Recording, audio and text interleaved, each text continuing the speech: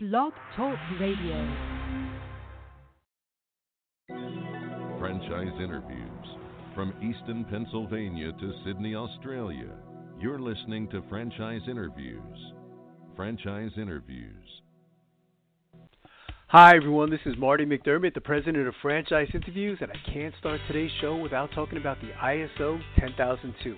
You know, some people just love to complain, but companies have a responsibility to care. The International Organization for Standardization, ISO, has revised ISO 10002, the standard for complaint handling. This document enables organizations to foster a customer-focused environment open to feedback, heightening their customer satisfaction. You can get the ISO 10002 standard from the American National Standards Institute, ANSI, the U.S. member body of ISO. Visit ANSI.org/complain to learn more. That's ANSI.org/complain to learn more.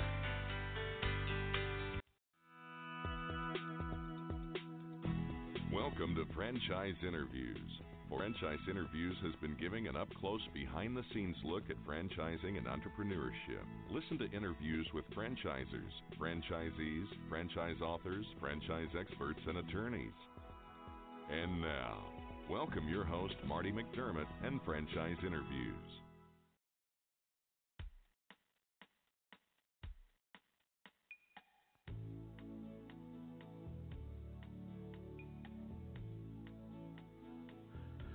Hi everyone, and welcome to a very special edition of Franchise Interviews. For over 11 years now, we've been asking the entrepreneurs one-on-one. I'm your host, Marty McDermott. I'm the president of Franchise Interviews, and we have a great show. Well, it was almost 25 years ago I was introduced to one of the most enlightening books on entrepreneurship that I've ever read. The E-Myth Revisited is one of the most successful business books of our time. It was voted the #1 business book by the Inc. 500 CEOs. It sold several million copies and has been translated into almost 20 languages and is recommended reading for many new franchise owners. In this interview, we discuss the success of the E-Myth Revisited. We talk about Michael's inspiration and really his whole journey for creating In the Dreaming Room, as well as my personal favorite book, Awakening the Entrepreneur Within. Now let's go right into our interview with the legendary Michael Gerber. Yes, how are you, Michael? I'm wonderful. Good, good. Michael, joining us is my co-host, Don Johnson, who's also the president of Diamond Financial Services of New Jersey. And Don, Michael, works with prospective franchisees when they're ready to finance their franchise. And I know you wanted to say hi, Don, to Michael. Yeah, hi, Michael. Thanks for coming on the show. We really appreciate it. It's really an honor to spend some time with you today. And we have a lot of potential entrepreneurs listening to the show, so I know they're real excited about being educated today. And wonderful. Marty and I feel we're both entrepreneurs. You know, that might change though after today's show. We'll have to see. You never can tell. Absolutely. Right. Michael, again, I want to thank you for coming on the show today, and congratulate you on the tremendous success of the E-Myth, and also congratulate you on your newest venture, the Dreaming Room, which is an exciting concept that we're going to talk about in a moment. I was reading an article, Michael, I don't know if you're listening to the show early on in segment 1, how a lot of younger people, Generation Yers, are becoming their own boss. And one of the first things I recommend to this particular audience is that they read the E-Myth. And for our listeners who are new to entrepreneurship and franchising, Michael, could you describe what the E-Myth is? Well, the E-Myth is exactly what we were talking about earlier. It's the entrepreneurial myth. Right. It essentially says that most people who go into business for themselves really aren't entrepreneurs, but what I call technicians suffering from an entrepreneurial seizure.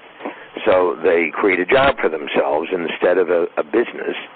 Calling it a business, it is a business, it does business, but unfortunately it completely depends upon them to do what the business does. So the mechanic starts an auto repair business, the cook starts a restaurant, the doctor starts a medical practice, each of them believing because they know how to do the work of the business, they know how to build a business that works, and it's completely untrue. And unfortunately, the reason so many small businesses fail. So they start to lose that entrepreneurial spirit because they get so involved in doing all the work themselves, it sounds like, Michael. Yeah, well, they're passionate about becoming their own boss. Right. And they start the business to do the work they know how to do. I mean, the logic of it is obvious that you wouldn't start a business you don't know how to do. Start a business to do what you know how to do and what you were trained how to do and what you've been doing in the job you had before. So the logic goes that if I do what I know how to do, I can start my own business and do it for me and take home all the money. So they go to work. And the problem really is just that. They go to work in the business, and the E-Myth says you have to go to work on the business, which after all is what every great franchisor did. And the franchisor goes to work on the business to build the franchise prototype so that it can be scaled, builds a system that works rather than a job for himself, and then, of course, replicates that prototype time and time and time and time and time again, which is where the business format franchise came from. Like your Ray Kroc's, Michael. Exactly. Like in Ray Kroc, and in an un-Starbuck way, an unfranchised way, like Starbucks, or like Walmart, or like Federal Express, or like Dell Computer. Like any extraordinary company, the entrepreneur builds a business operating system that is enabled that company to scale. So it's all about scale. So that's a big question, Michael. Your typical business owner starting out, they can start to do well, reach a certain level, but don't really know how to take it to the next level. Exactly, because they never really started it with the idea in mind that they were going to take it to the next level. They started it as an alternative to working for somebody else. And that mind shift is really, really critical for anybody who's thinking about a franchise. You know, the other part of it is that many of us say that franchisees are entrepreneurs. Right. Well, the truth of it is entrepreneurs make the worst franchisee of all, because entrepreneurs want to do their own thing. Like the creativity is lessened. Of course. To a degree, yeah. Yeah, you get a franchisee to buy your franchise, and that franchisee is an entrepreneur. That franchisee is going to change your franchise the minute she starts in it, and that's the worst thing they could possibly do. Right, it's a disaster. It's a disaster. What they need to do is to go to work in the franchise, managing it, the system that works. And so what a great franchisor is really looking for is a great manager or a great technician, because many franchisors are really selling jobs. They're saying, here's a great job. It really works. You don't even have to think about it. We'll teach you how to do it. All you got to do is to learn the system, and you'll be successful. Don't mess with the system. Really, to really think inside the box, don't think outside. You got it. Yeah. Absolutely. So the franchisor, Michael, is what you're saying, is the true entrepreneur, or the franchisee is more the manager or the technician. You got it. If it's done ideally. So understand that's the whole quandary about franchising.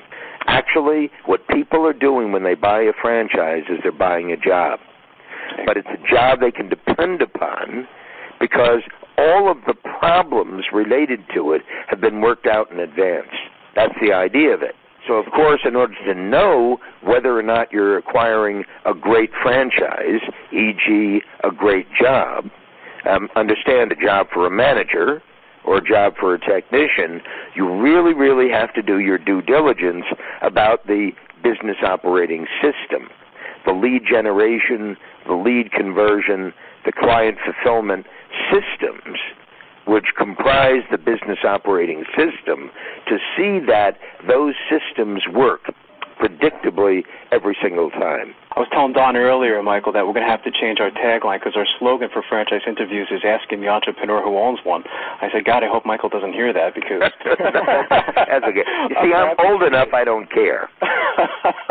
Exactly. Michael, what prompted you to write the E-Myth? I never asked you that question. I have had the opportunity in the past to interview you for a newsletter several years ago, but what prompted you to write it? I never asked you that question. Well, actually, it was a complete accident, as most things are in my life.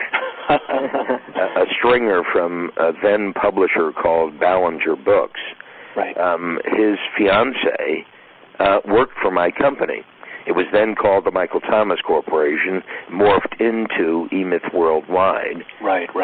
But he came to hear a seminar I was doing called Key Frustrations in a Small and Growing Business and What to Do About Them. It was a 3-hour seminar. It was the progenitor of the E-Myth.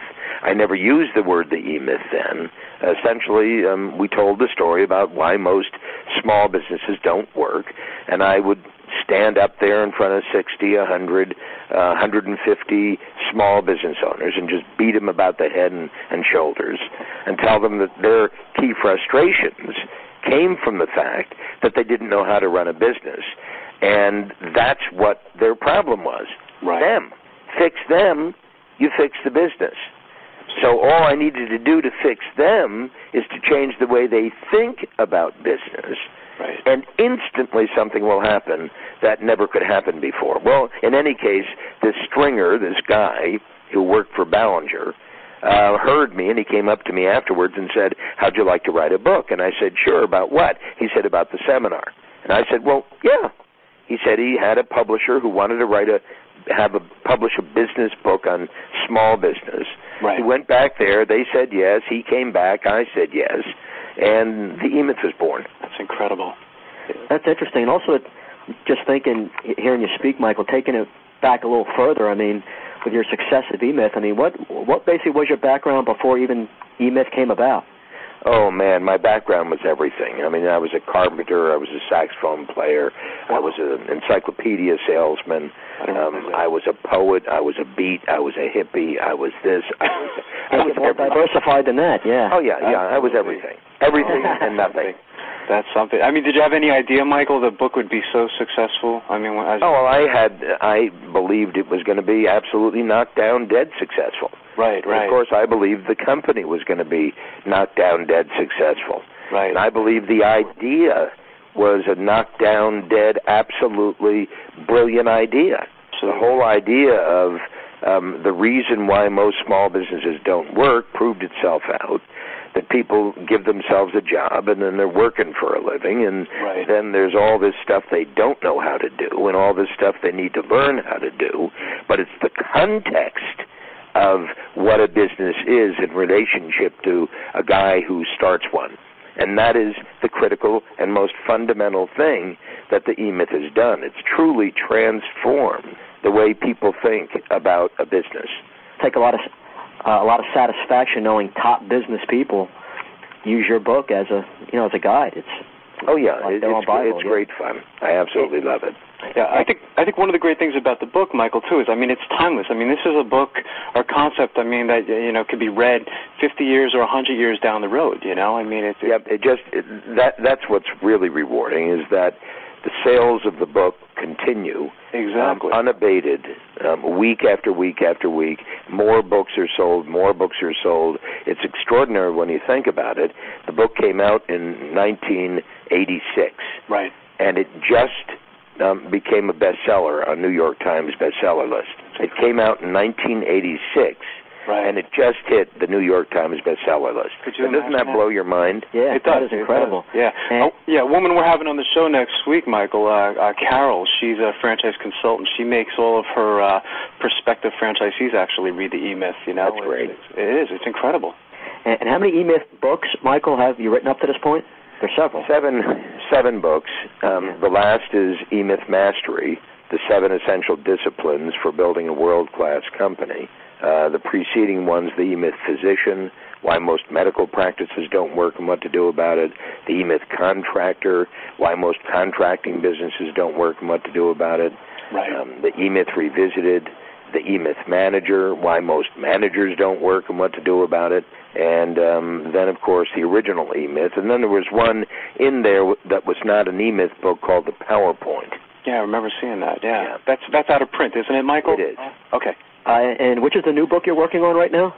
The new book is called Awakening the Entrepreneur Within, How Ordinary People Build Extraordinary Companies Without Any Experience to Guide Them. I'm looking forward to that. When's that coming out, Michael? That'll be out in February of 2008. That's great. If I get off the phone and go write it. Exactly. So you've really niched out some of your books. You can just keep going on in certain industries and really be specific to us, like, and that's a plan. My plan is for 27 E-Myth books in 27 vertical markets. Sure, they'll all be successful. Great. Has anyone approached you, Michael, as far as writing a book about yourself, like a biography or anything like that? Or No, nobody wants to know about me. No. Well, they might want to know about when you were a hippie, though. Exactly. Yeah, that would make a great story, yeah. Right. I was wondering, Michael, if you could tell us about your exciting new entrepreneurial venture in the Dreaming Room. I think it's such an exciting new concept. Well, it actually was born much like everything in my life is born by accident. I replaced myself with a CEO, feeling that it was really time for somebody else to take over the reins of E-Myth worldwide and to grow it like I know it can and will. And suddenly I was free. My life turned into a 3-hour job. That was 3 hours a month at the board meeting as chairman of the board. Well, that drove me absolutely nuts. I understand it's not actually a 3-hour job. I'm out speaking around the world, and I'm writing. I have a contract with Doubleday to write 5 more books, the first of which is the one I just described. Right. But I was sitting there with essentially nothing to do, and I was really feeling miserable. Yeah. So I'm talking to my mother, who's 95 years old, who reads all my books, has no interest in business whatsoever, but she's crazy about me. She figures if she reads my book, she'll know what I'm thinking about, because she never has figured that out. So I'm sitting there, and I'm just pouring out my, what's going on? Oh, man, I don't know, Mom, it's like this. Like a kid again. I'm talking to my mother. Right. And, that's something. And she says, Michael, it sounds like it's time to create something new. Right. And it just struck me. Wow, right, I could do that. Why aren't I doing that? Right. And the sudden thought came over a period of several weeks, the Dreaming Room. And that came from a conversation with my brother-in-law, Marty Sklar, who just retired as vice chairman of Disney. Yeah. Yep, Disney Imagineering. And he talked about the Dreaming Room at Disney. And he said Walt one day got frustrated with the meeting, and he told everybody, tomorrow it's going to be different.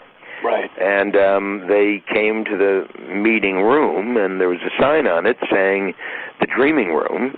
And they went inside, and Walt said, well, you saw the sign. This is the Dreaming Room. Let me tell you what we do here. What we do here is pursue the impossible. But in order to pursue the impossible, something has to change in us. So I now call us Disney Imagineers.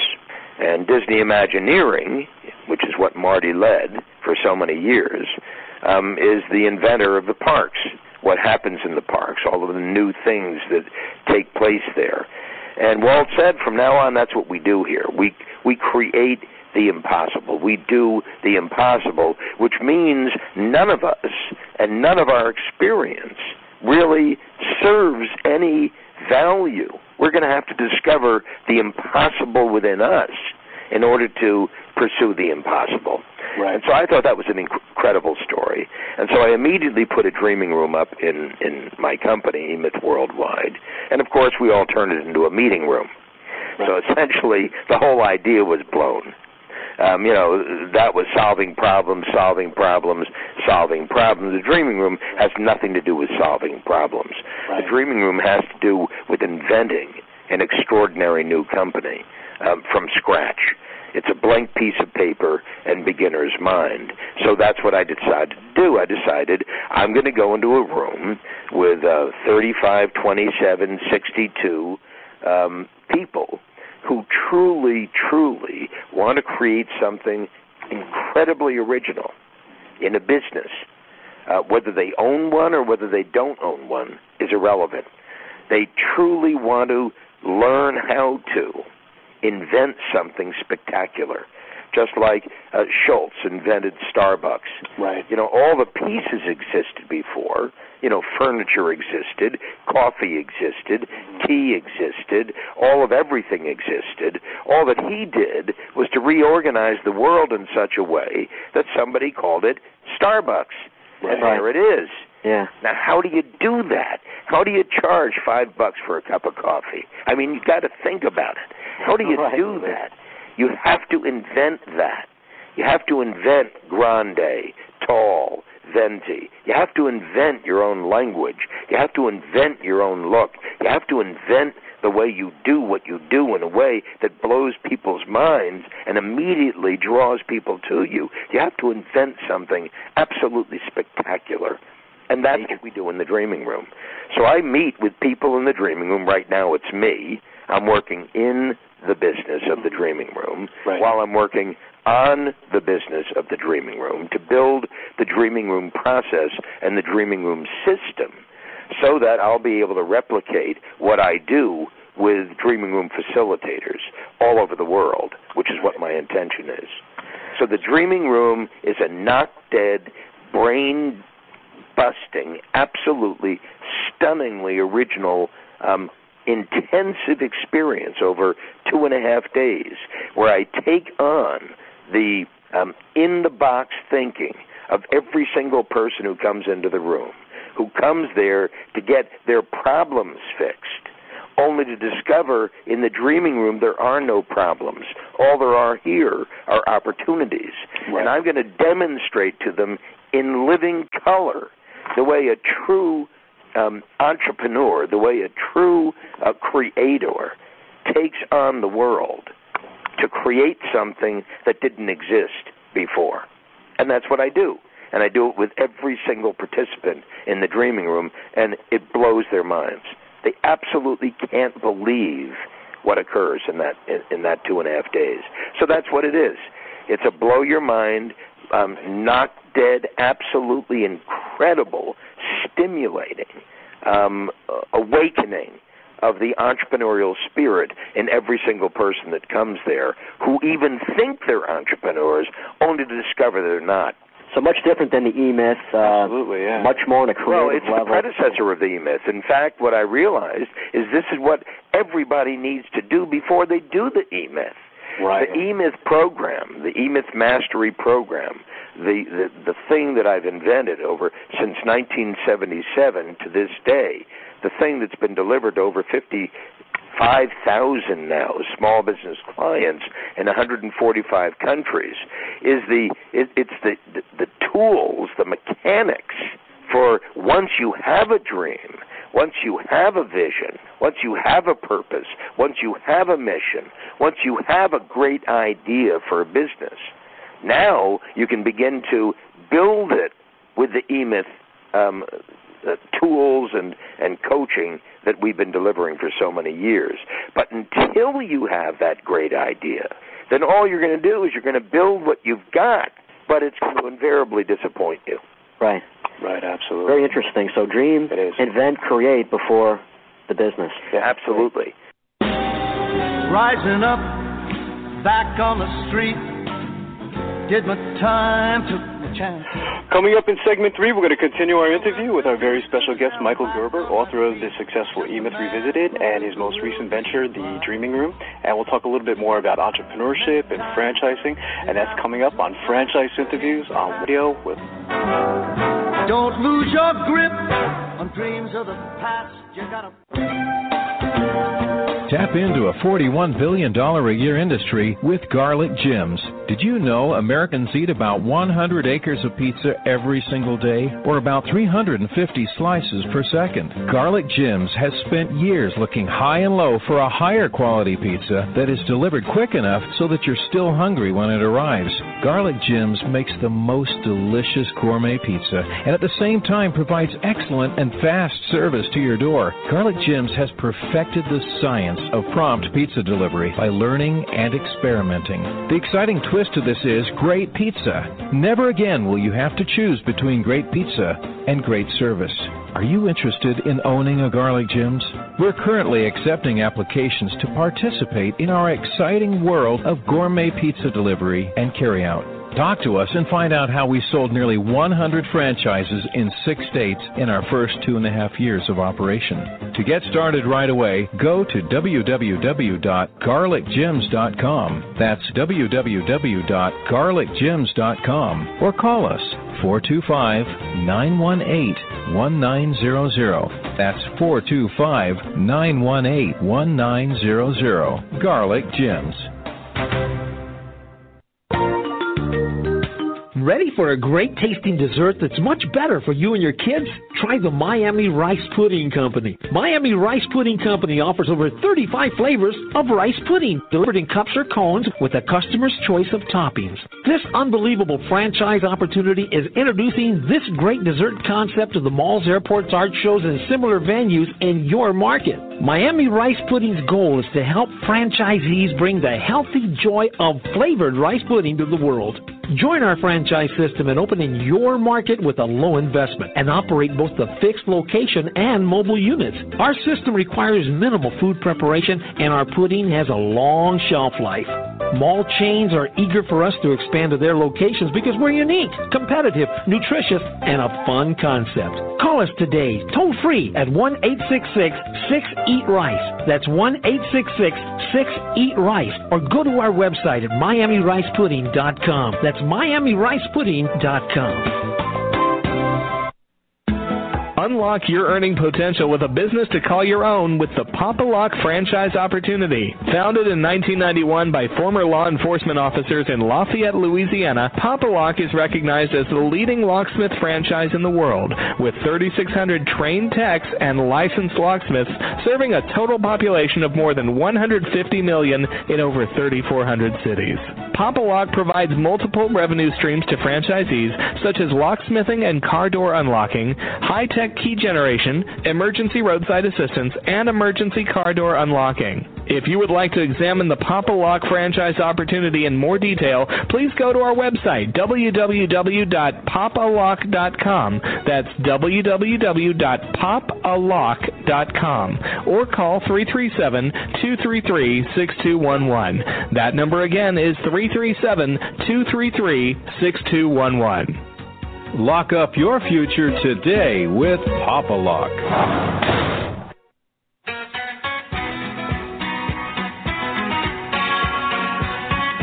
Hi, everyone, and welcome back to Franchise Interviews, Asking the Entrepreneur Who Owns One. I'm your host, Marty McDermott, with my co-host, Don Johnson. And if you've ever dreamed about owning your own business, then this is a show to listen to. And today's show is being brought to you by Service Brands International. And Service Brands International is a family of franchise concepts, which include Molly Maid, 1-800 Dry Clean, Mr. Handyman, and Ducks. And today's guest is Michael Gerber, author of the very successful E-Myth Revisited and founder of The Dreaming Room. And Don, I think you're up. I want to talk to Michael a little bit about franchising and entrepreneurship. Yeah, well, I think before that, Mike, I think a lot of people listening might be a little surprised that your mom still tells you what to do. No, that's the problem. My mom has never told me what to do. She inspires me to do things that I never thought about doing. Absolutely. That's great. That's tremendous. Yeah. What advice would you give to a prospective franchisee looking to buy a franchise, Michael? Well, first of all, understand what you want. It has less to do with the franchise than it does with you. What is it truly important to you to do? This whole new emergence of the Dreaming Room, for example, really revolves around the idea that struck me that this is the age of the new entrepreneur. And the new entrepreneur is very, very much different than the one who preceded him. The new entrepreneur is more interested in a business that has meaning, not just money. So the whole question for the new entrepreneur or the one who wants to buy a franchise is really, so what's the meaning of this? What's the impact of this on the world? When we begin to look at the world and really realize that the world is in dreadful shape, you wonder then how I, in a business of my own, could have some kind of impact that would add value to the world. So I'd begin to look at franchises from that perspective. What's the value of the franchise? Presuming that I'm going to be successful, what is the value? What do I deliver that has value to my customer? What pride do I get from what it is I'm doing? What am I adding of benefit to the world as opposed to subtracting from the world, presuming, again, I'm going to be successful? So the first thing is, what does this company mean? What is the true meaning of this, and what's the impact and import of it? For me in my life, I'm going to die one day, and I'm going to probably die inside my business. And what I'd like to ask myself is, will I be proud of the fact that I devoted the rest of my life to doing this? Right. Would I want to say this to people I love? Would I want to say this to my kids? What am I going to say to them when I describe what I've chosen to do with the years of my life that I'm going to do it in? Because, in fact, you're going to spend the rest of your life in this business or in something very much like it. The second thing I would ask, once I've decided that, yes, this is a worthy thing to do for me, a human being, how organized is this thing that I'm going to do?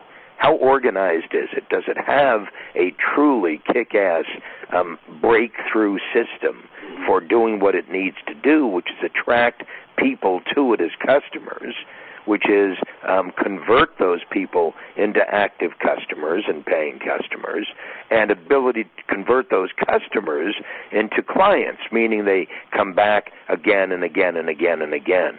So I want to build or buy that capability, or I'm going to then need to build it for myself. Wow, it's a great. We've been asking that question now since we started the show, Michael. We never got such a great response. Right. Thank you. So really, don't jump into anything quickly. Do your due diligence, and that's a good point. I mean, this might be something you've been doing for a long time.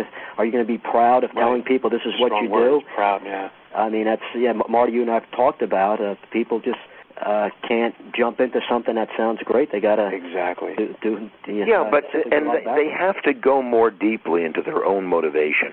Right. And that's the thing that's missing almost all the time.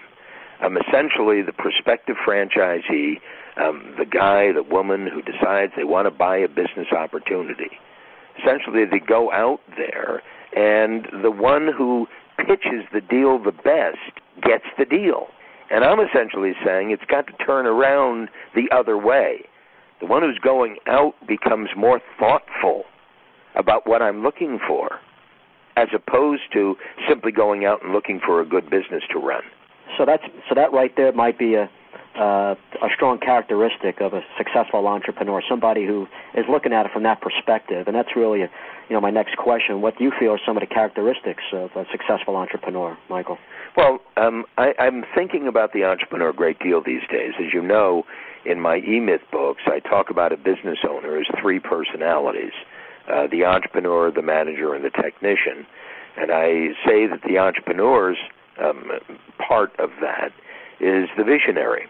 The entrepreneur is the one who's thinking about the future. The entrepreneur is the one who has a design in mind, the creator, the inventor of a business. The manager, on the other hand, is the personality, the one in us, who invents the system through which the entrepreneur's vision can become a turnkey reality at the operating level of the business. So the manager's job is to build the system and to improve the system and to improve the use of the system in order to be certain that it has that predictability and consistency that's absolutely essential for a great company. The third is the technician, and the technician's role is to become a master of the system. So the technician coming into work in a business needs to become a master of the system that the manager invented on behalf of the entrepreneur, who envisions a result that this business is going to produce in a highly differentiated way that causes it to work better than its competitor. And then you see these three personalities working hand in glove. Well, I go into, in my new book, the entrepreneurial personality, and I break out the four parts of the entrepreneur. You might say the four personalities within the entrepreneurial personality. And the first is the dreamer. No dreamer, nothing is going to happen of any significance. And the dreamer is the one who actually does that. I call it intentional dreaming. is the one who truly begins to work with a blank piece of paper to look for the opportunity that is a kick-ass opportunity that nobody else is looking at. Right. And that is the invention. The second part is the thinker. The thinker is the greatest ally of the dreamer. No thinker, that business may be a great, founded on a great dream, but it's never, ever, ever really going to do what it needs to do, because you've got to put together the logic of the business. And the thinker is the left brain to the dreamer's right brain and creates balance as they, too, within each of us, entrepreneurs, go to work on the idea to flesh it out and to build the business model. The third is the storyteller.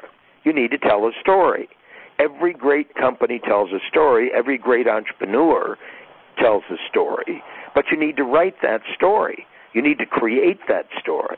And so the storyteller writes the story that is going to go out to every single human being that entrepreneur can talk to.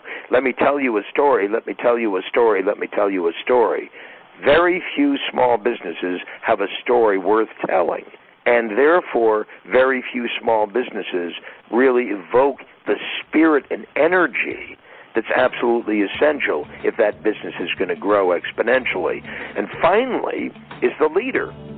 For our new listeners, Michael, can you tell them about the Dreaming Room and what's the next phase of the Dreaming Room? Sounds like you're moving to another level now. Well, the Dreaming Room is what I call an entrepreneurial incubator, but not for the business, but for the entrepreneur himself.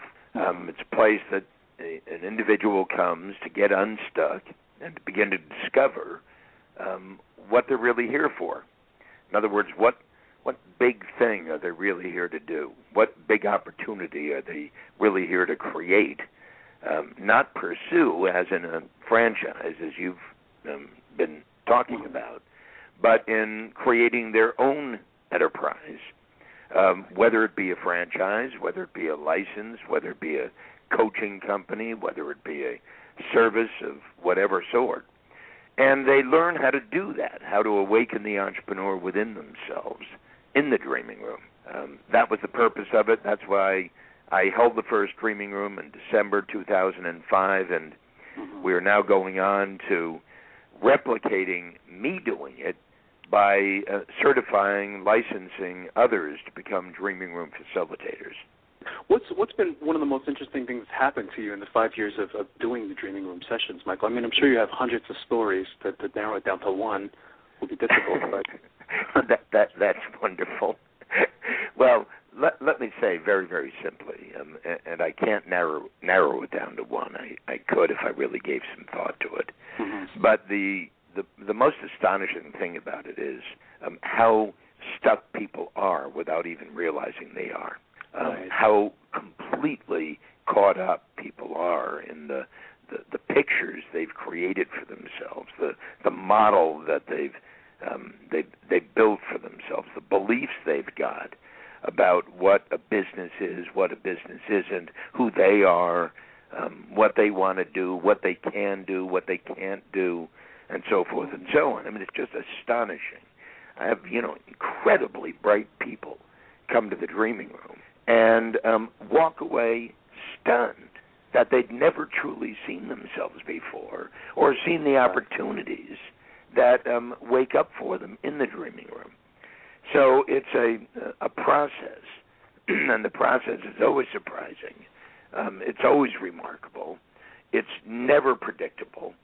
I don't know any of these people before they get there. I don't do any due diligence before they come there. I don't get any data or information about them before they walk into the Dreaming Room. Whatever's going to happen happens there intuitively and remarkably, very, very brilliantly. It's just a stunning, stunning experience. Never done anything like it before, and I never imagined that I'd be doing it today. I'm sure there's a lot of joy in going through this process within the Dreaming Room. Once they find it, they get remotivated again. It's sure on your end, it's great to see. Well, it's incredible. It's absolutely incredible, and I believe it's really the key thing that has to happen not only in our country but around the world, because obviously this is not just a United States of America problem. It's a worldwide problem, and it has this profoundly negative impact on the expectations and the beliefs of people, that they suddenly realize that they can't go and get what they thought they could go and get. And as I said, what they've done and their experiences and their successes are suddenly all put into question. And so it's just not easy. It's hard, very, very hard. Right. And it's hard even to imagine that they could come to a place for 3 days and expect to walk out of it any different than when they walked in. They do, of course, but it's impossible to really tell them that and expect that they will believe it. So they got to sort of come with the faith that because I've done what I've done over the years that I've done it, that I know something that I can be able to share with them in the dreaming room that will give them something they don't have. So it's a leap of faith. Right. That's a good way to put that. Right. And obviously, whether someone's up or down, always. And we talked about this the last time you were on. I remember, Michael, that your past successful books, the E-Myth books, always a good reference point, whether you're doing well or struggling. And these books just keep selling, keep going. What's been on the small business bestseller list for more than 10 consecutive years, been translated to 29 languages. It's just incredible, this whole journey. And Marty, I understand in a few weeks you're going to be getting a Lifetime Authors Achievement Award in New York City, which is right around the time it's basically the 25-year anniversary of the E-Myth. That's pretty. It's pretty incredible. Talk about that a little bit, Michael. Well, it's called the Quill Award. It's the first time it's ever been given. I'm the first author ever to receive it. I feel extraordinary about it. It's really quite an acknowledgement. Of course, the books have done stunningly well. And they're leading into the other venture that we talked about a bit, called Michael E. Gerber Partners. The first co-authored E-Myth book was published in June this year, The E-Myth Attorney, Why Most Legal Practices Don't Work and What to Do About It. I have now 9 more books getting ready to be published this year, in 2011. The E-Myth Financial Advisor, the E-Myth Accountant, the E-Myth Optometrist, the E-Myth Rainmaker, the E-Myth Dentist, et cetera, et cetera, et cetera. And these are co-authors or individuals, entrepreneurs, who have taken the E-Myth and applied it to the development of their particular market and the development of their particular practice, and just done a stunningly effective job of it. And they're ready now to grow. And so this whole process will actually be 310 vertical market E-Myth books representing the 310 major vertical markets, written by me and co-authored by experts in each of those markets, and taking the message out to every single individual doing anything that they are doing today that says you can excel. You can absolutely excel, and there's a way to do it. And we demonstrate it and demonstrate it and demonstrate it and demonstrate it. So there's going to be an E-Myth franchisee, an E-Myth franchisor. There's going to be a whole host of exciting books to show how the E-Myth, by going to work on your business rather than in it, can become one of the top and most excellent of your particular brand and your particular industry and your particular market. And I'm sure they'll become must-reads for people in those individual industries, for sure. Absolutely. I recently asked Michael what was my favorite book, and you know I'm a fan of the E-Myth, but Awakening the Entrepreneur, I just thought that was a wonderful book. I think that's one of those must-reads as well, because that would precede the E-Myth, doesn't it? Yep. Well, I love that book, and I love every one of them. Of course, I never read them after I write them, but I loved them while I was writing them. But it's an important book. In fact, we're beginning a conversation with PBS to do a PBS special on awakening the entrepreneur within, and the work that we're doing with origination, with the Dreaming Room, and with the new venture development program I'm building to start truly extraordinary small businesses around the world. So, with E-Myth, we've been fixing broken businesses for over 35 years. And what I've decided now is really my next calling is, rather than fixing broken businesses, it's to start truly remarkable new businesses in a way that they should have been started in the first place. Right. So that's what the Dreaming Room does. That's what Origination does. That's what Michael E. Gerber Partners is all about. That's what everything that I'm focused on today is all about. And awakening the entrepreneur within really, really speaks to the spirit of entrepreneurship and the Dreaming Room and this entire segment of the marketplace that needs to be dealt with. There's really a new generation of people starting up their own business. People have been laid off, and they don't want to go back to their corporate job, or they simply just can't get a job. So what do? A lot end up trying to start up their own business and obviously go into franchising. And for many of those people who are listening right now, who a lot, I'm sure, have the mentality that I'm going to buy a franchise, I'm going to buy a job and work the job. That's really not the right way to go about it. Anybody who goes into business should be thinking big and should be thinking multiple locations as really the best way to start up a business. Maybe talk about that, because it ties in so much to your whole philosophy with the E-Myth. Well, absolutely. I'm saying before anybody would buy a business opportunity or a franchise, they have to really go inside to discover more closely, more clearly, what is it, in fact, they're really looking for? I mean, what do they really wish to do?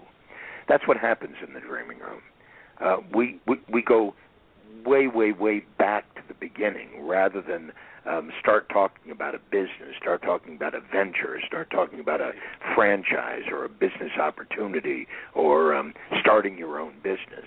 What we're really saying is you got to awaken the entrepreneur within. You got to have a dream. You have to have a vision. You have to have a purpose. You have to have a mission. And whatever business you're going to go into has to serve that dream, fulfill it, serve that vision, truly, truly resonate to that purpose and fulfill that mission. And if you don't understand what those words mean in the context of the Dreaming Room and the context of entrepreneurship, then you're going to be disappointed. Most extraordinary individuals who go into, who buy a franchise, and you know this as well as I, are rarely entrepreneurs. They're exquisite when they are truly successful, exquisite managers. They're taking somebody else's idea, somebody else's dream, somebody else's vision, purpose, and mission, resonating with it, and saying, I would love to operate that business. I would love to replicate that business. I would love to grow that business. So, for example, we're talking to a prospective Michael E. Gerber partner in New York. It's a company that owns 150 franchise outlets. So they're not the franchisor, they're the franchisee, but they have grown it exponentially. And they've grown it because they approached it in a significantly different way than so many franchisees do. They truly understand their role. They truly understand the power of the system. They truly understand what they want and why they want it, and have found the dream, vision, purpose, and mission in a business that's already been created, that, in fact, they can then simply exercise with due diligence the development of. So it's very, very exciting. Say to anybody listening into you now that if you're thinking about a franchise, if you own a franchise, if you truly wish to expand beyond what you know today, then you have to come to the Dreaming Room.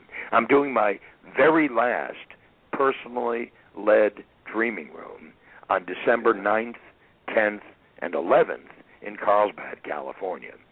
And I invite anybody and everybody who wants to know about that to come to my website, www.michaelegerber.com/events. They'll find it there.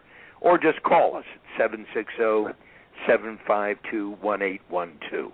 And let me show you what happens in a dreaming room and why it's such a significant experience.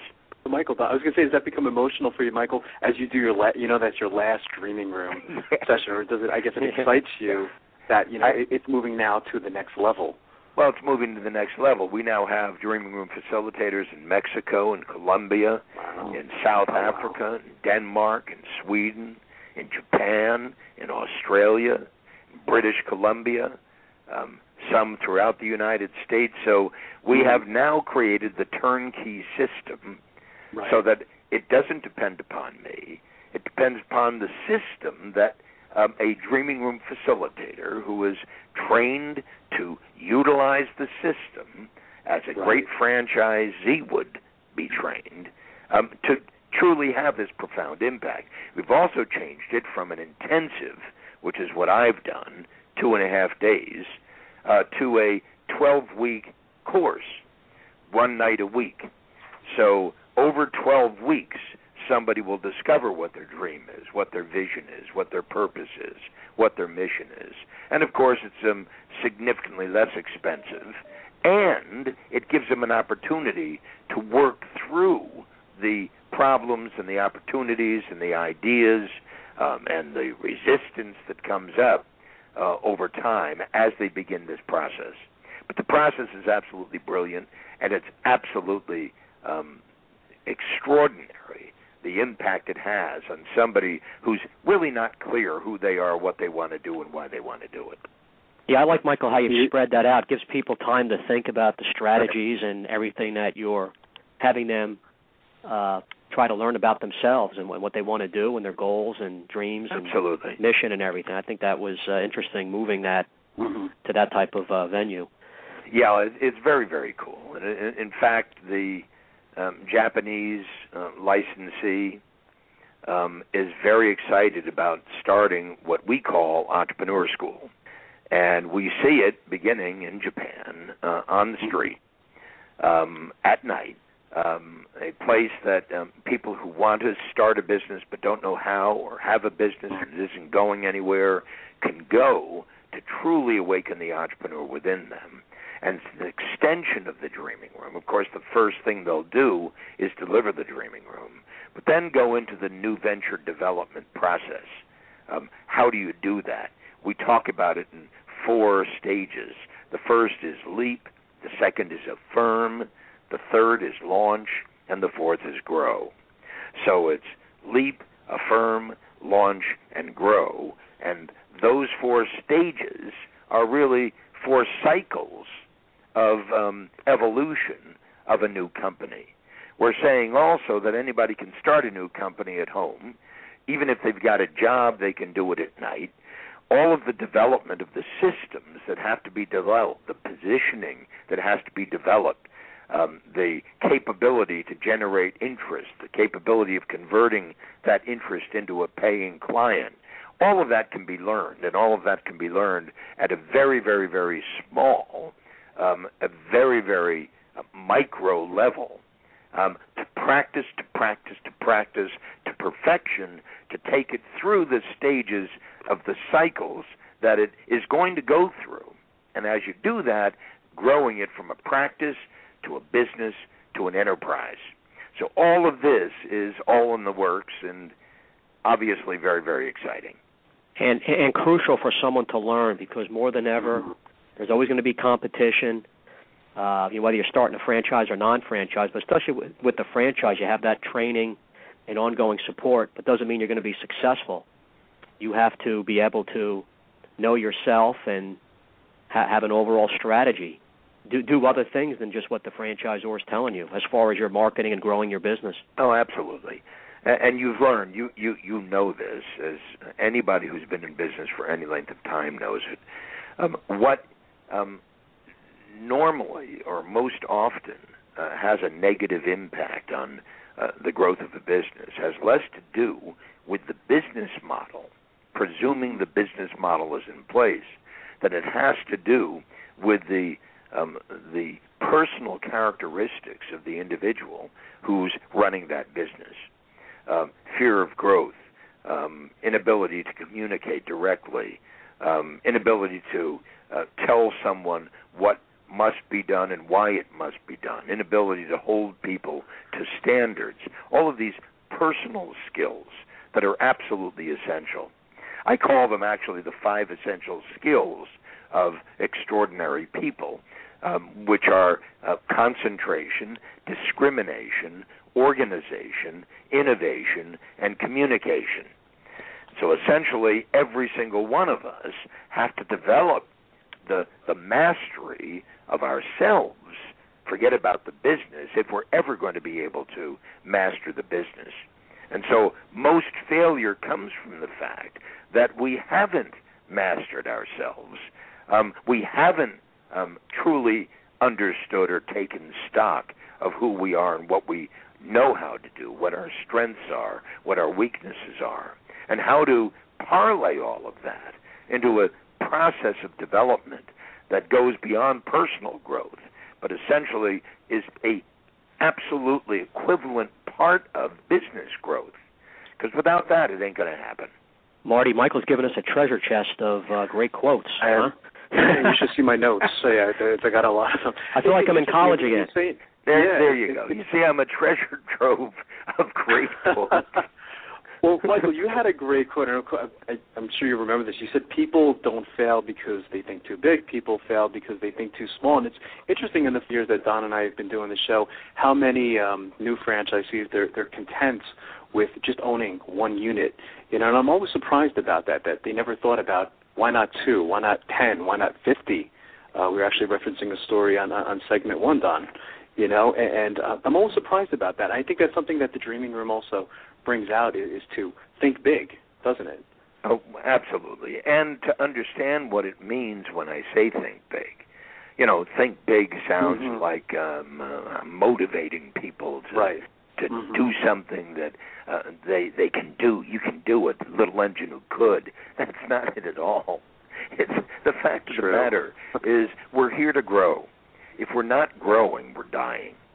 And effectively, if I were to simply reside in what I've already proven myself to be, my expertise to be, my capability as an author, my ability to if I were to simply reside in that place, in that past, I'm through. I'm dead. True. I'm done. There's too much to life to simply reside there and stay there and be there and feel that I've arrived. Truth is, I've never felt that I've arrived. I'm in process, just as you are, and I'm going on 75. So understand when I say that, I look at people, young people, who, as you said, are satisfied with the one business. It's impossible to imagine how anybody could be satisfied with the one business if they believe in that business. If they believe in that business, they want to bring it to more and more and more people. And the only way they're going to bring it to more and more people is to go more and more places. But the terror of that, meaning I don't want to upset the cart, I don't want to do something that'll threaten what I already have, you can see they begin to grasp, to try to hold on to that success because they truly don't believe it'll last. And they don't believe it'll last because it's so uncommon for them.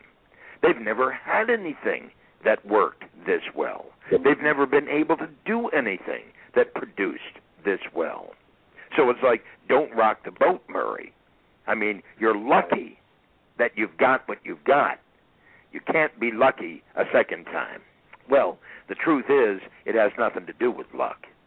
It has to do with, 1, a system, 2, energy and laws of the universe we have no understanding of. And here we are. And here we are, ready to grow. That's the very, very significant part of it. So how do I prepare myself to be able to take those steps to grow beyond where I am? Well, that's what you need to learn how to do. Concentration, discrimination, organization, innovation, communication, the 5 essential skills. We have to study, we have to learn, we have to develop, we have to become someone we're not, or even more appropriately, we have to truly rise up to become the someone we absolutely are. Don and I were a little nervous, Michael, when we heard that you were coming out with a radio show, particularly that it was on the same time slot as we were on. But no. I was saying that. I said, wait a second. You've got me on an interview. I'm doing a radio show. There you go. I know. Yeah. But I think many of our listeners would be interested to know that you have a radio show. Can you talk a little bit about that? I was listening to the show yesterday, by the way. There was a caller that called in. His name was Robert, and he was talking about how his people are resisting the system, and he can't get his people to do it. And I'm intrigued by the show, so I'm a fan, by the way, just so you know. I'm always listening. But can you talk a little bit about that? Well, yeah, the radio show is kind of it's one of those weird things that I do, and I've always done. I turned around to a guy here who is actually no longer here. I don't know whether that speaks to the problem or not. I said, listen, I'm going to do a radio show. And he said, well, when, how are you going to do it? I said, I'm going to do that in 2 weeks. So I want to start a radio show in 2 weeks. Your job is to get me on the air. He said, well, how am I supposed to do that? I said, that's your problem, but I want to start on March 15th. Now, this was 2 weeks prior to March 15th, 2010. And, of course, Blog Talk Radio came up, and, of course, we were on the air on March 15th. And he said, so we got to produce this. I said, produce it. Forget it. I'm doing an hour. I'm doing an hour every morning from 7 o'clock to 8 o'clock California time. What's to produce? I'll get on and I'll do whatever I do. And so that's all I've done. I've gotten on and done whatever I've done. There's been absolutely no thought about it. There's been no organization of it. There's been I mean, come on. I'm not competition at all. Some days I get on and just meditate. So you don't have to be concerned about what Gerber's doing on his radio show. Nobody else is. Okay. It's a great show, though. I love the introduction with the music, and you know, it's fantastic. It's thank you very much. So where do you go now? So one day I'm going to do a syndicated show, and all I'm doing right now is preparing for it. It's amazing. And anybody who wants to call, they got to call and say, I got a problem, and I solve their problem. That's what happened. Yeah, like the caller yesterday, and I think you did a great job handling that too. I think you had a comprehension of what to do after speaking to you. You know, so it's fantastic. What's the best way for our listeners to get more information, Michael? I know you plugged a couple of the websites, but if you could say them again, maybe. It's really simple. Go to www.michaelegerber.com, MICHAELE. Gerber, GERBER.com, and our new website should have gone up last night. Now, it might not have. I haven't checked. But you'll find just a plethora of stuff to look at, to engage in, to play with, to think about, et cetera, and so forth, and that's a lot of fun. And here we are. And here we are. You know, and life goes on. Absolutely. You know, so, Michael, I thought a great place to start off is if you can ask or tell our listeners what is in the Dreaming Room. Well, the Dreaming Room was an invention of mine as a result of a conversation I had with my brother-in-law, Marty Sklar. Right. Marty is the vice chairman of Disney Imagineering. And for 50 years, beginning with Walt and after Walt's passing, has been the primary leader of the parks. Right. So Anaheim Disney, Disney World, in Japan, in Florida, in everywhere and anywhere, Marty's been right at the heart of it. And he told me a story about Walt Disney.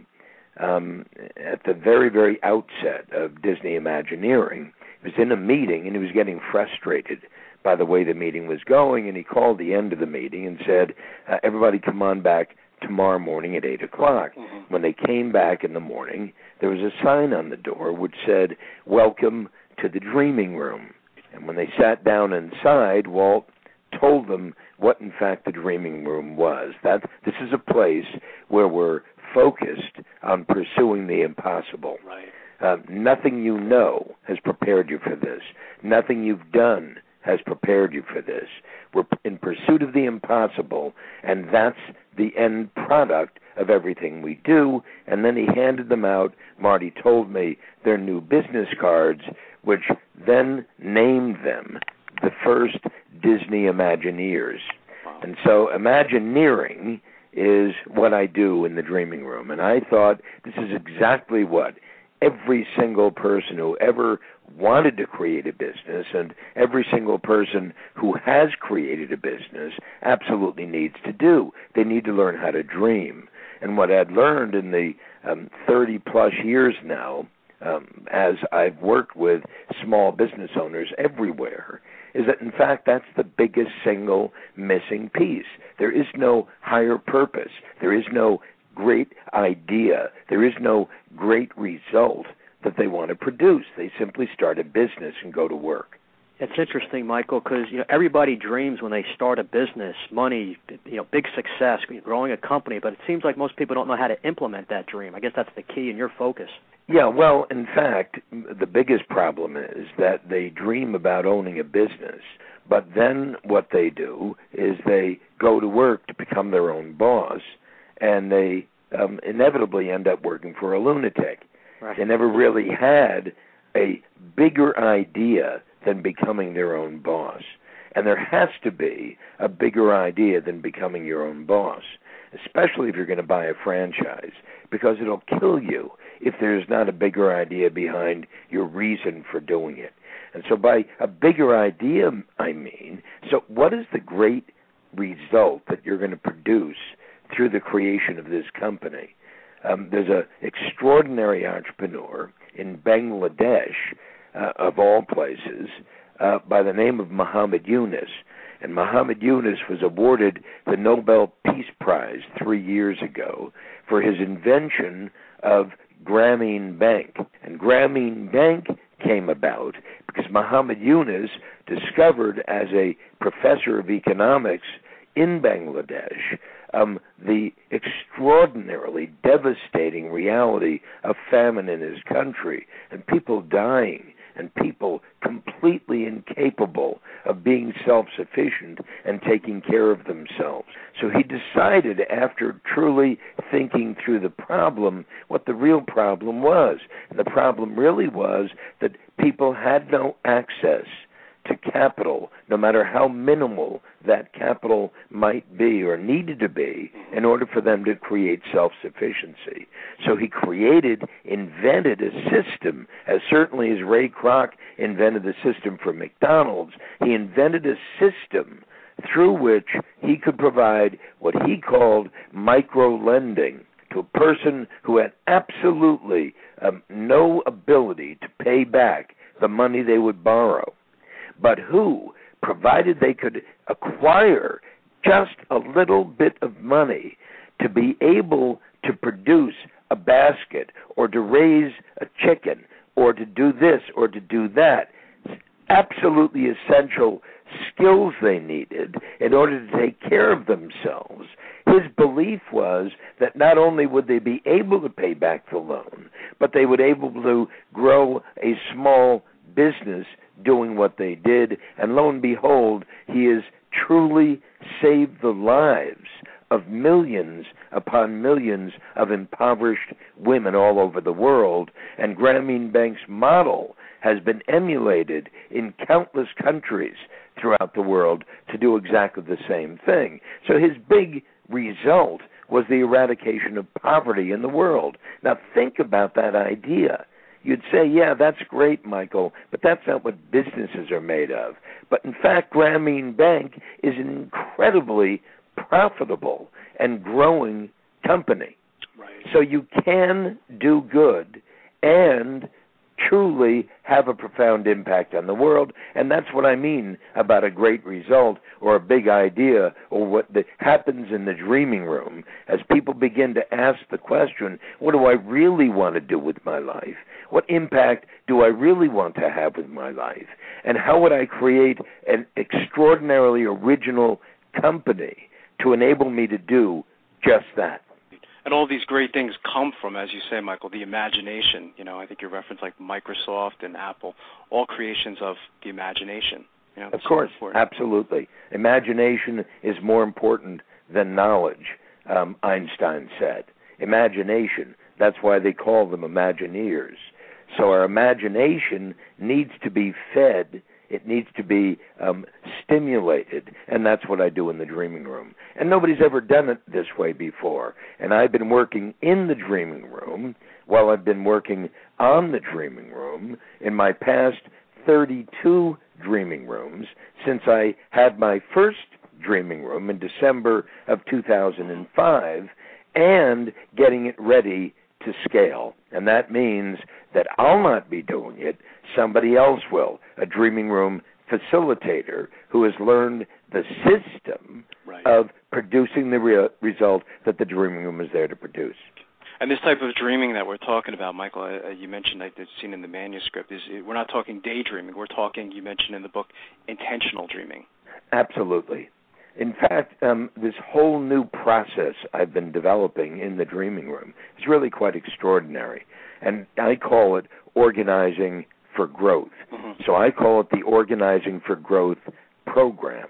And the first step of 3 critical steps in organizing for growth is intentional dreaming. The second is intentional organization, and the third is intentional growth.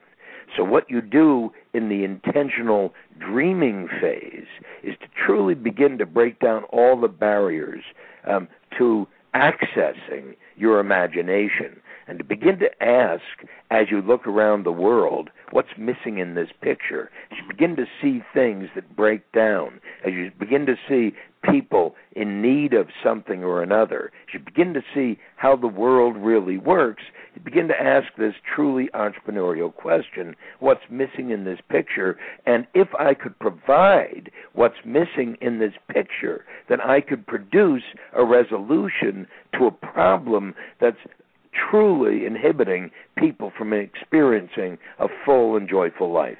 You said something very interesting in the new book, Michael, that in the beginning of our lives we're told to stop dreaming or stop imagining, and that's not how something great is created, So it's just interesting. It's almost like a cultural problem. I remember as being a small kid, told constantly to stop daydreaming, and that's not how something great is created, is it? No, it's not. It's not. It's remarkable, in fact, that we persist in that with kids. That essentially, when kids dream, they get into trouble.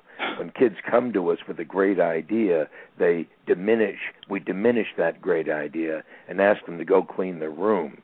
Right. So effectively, we're constantly trying to train our children to be good citizens, that is, good employees, good workers, when in fact we've already seen in your life and my life that in fact being a good employee is not the greatest thing in the world to achieve, but being a great entrepreneur who invents the world is truly something to be desired. But we don't know how to do that, and that's my mission. My mission, my complete focus in these years of my life is to truly awaken the entrepreneur within the world and to teach people, to inspire people, to train people, to coach people, to mentor people, and consult with people on how to develop the skills that are absolutely essential to creating something, a company that works better than any other. Right. I mean, it's really like, Michael, you're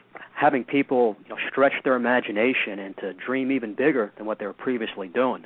Absolutely. And make it constructive, of course. Yeah, because I'm actually saying that people don't fail because they dream too big. People fail because they dream too small.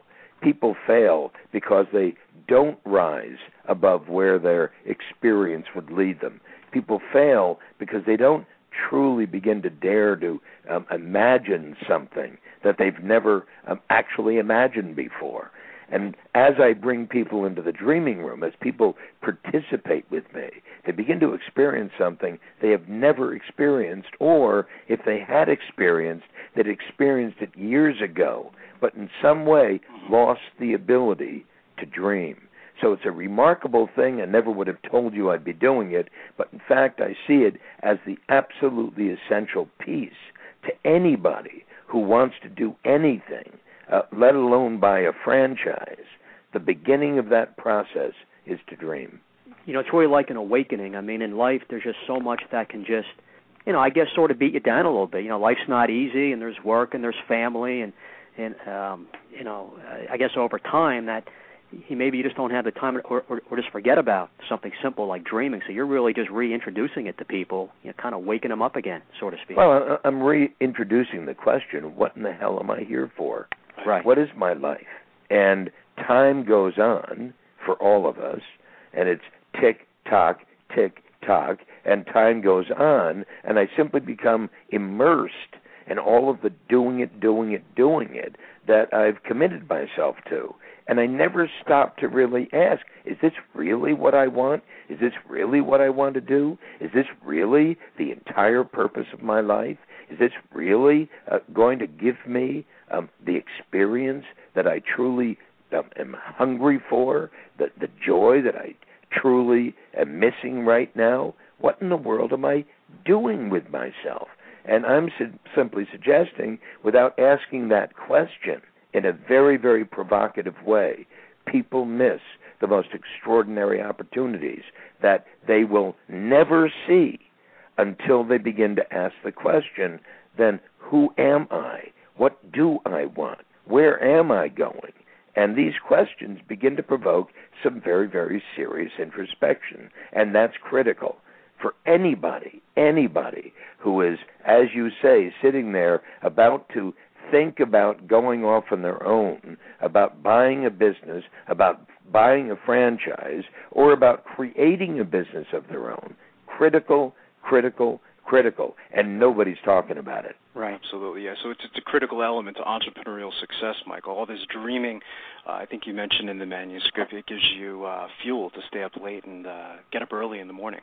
Well, that's where the juice comes from. Absolutely. I mean, can you imagine Michael Dell creating Dell Computer? I mean, you think about that. He was a college student who began to diddle with this idea, the big idea, the great result, and he created this stunning company, this extraordinary company that does what it does in a way that nobody else imagined it could be done. Taking a commodity, a computer, and turning it into a product, a true invention, the way in which Dell provides customized computers in a standardized process. Customized, standardized, an extraordinary idea that rules the world today. And yet you don't hear that expression in most places. And certainly you don't hear it in franchising. Customized, standardized. How do you do that? Well, that requires entrepreneurial imagination and verve, and that's what creates absolutely stunning companies. So if you're going to do that, you might as well do something in the business you're about to create that truly transforms the lives of the people who buy from you.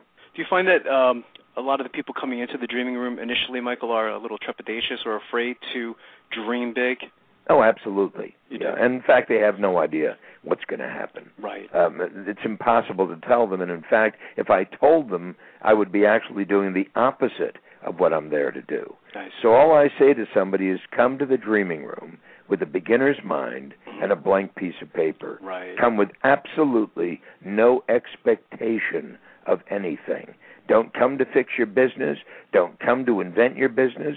Don't come to do anything whatsoever about anything you know, because I'm not going to deal with anything you know. I'm going to deal with everything you've not even thought about before, right, in a way that you've never done it. And obviously that's the challenge, because when I go into the dreaming room, I do exactly the same thing as my guests. When I go into the dreaming room, I go in with a blank piece of paper and beginner's mind. I don't go in with a turnkey answer to everybody's problems.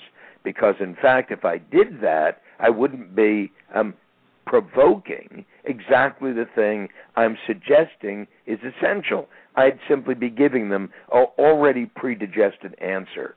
That's not the purpose of the dreaming room. So it's truly a test of my ability to let go of what I've learned over the past 30 years.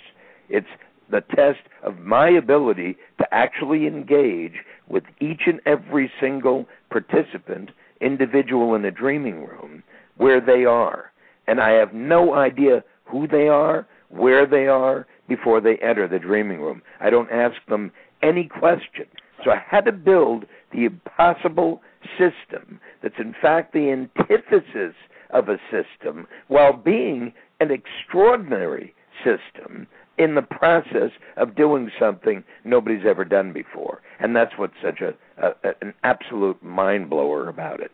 So, Michael, the people who attend in the dreaming room, there's no specifications you have. You don't want an existing business owner or really anybody can attend. Anybody at all who truly wants to do this thing, which is awaken the entrepreneur within.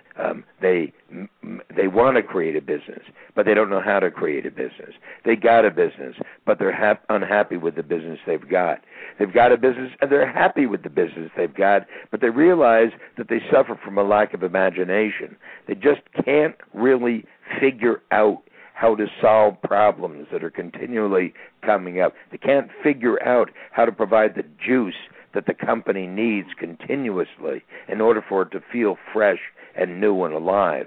They're trying to deal with all of the conditions anybody and everybody has ever had to deal with in a business, which is the people need stimulation, the people need imagination, the people need to be focused on what they're there to do, the people need to be inventive in order to create better ways to do it, the people need to learn how to innovate, and they don't know how to innovate.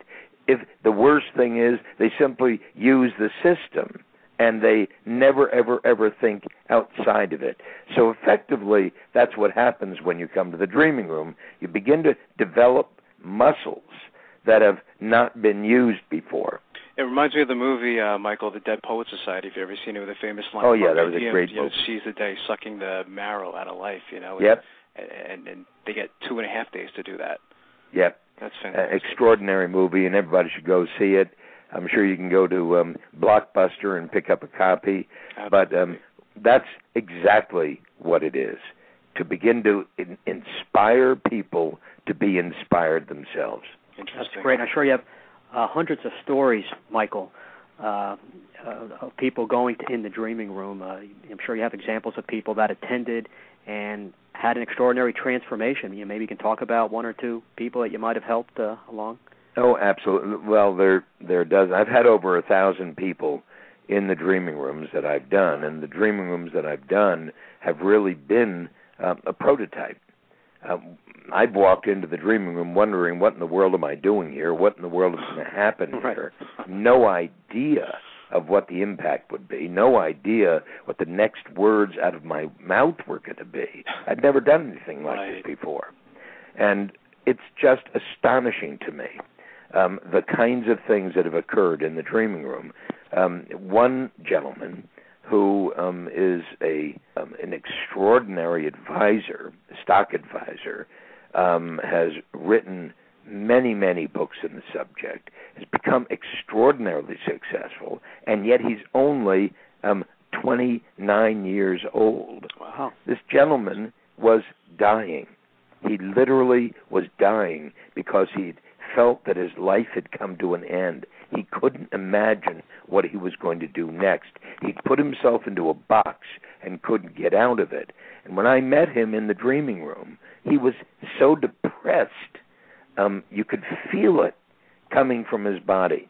And as I began to challenge him to go back to how he began his life, now understand, he's a young man, but he's a brilliant young man.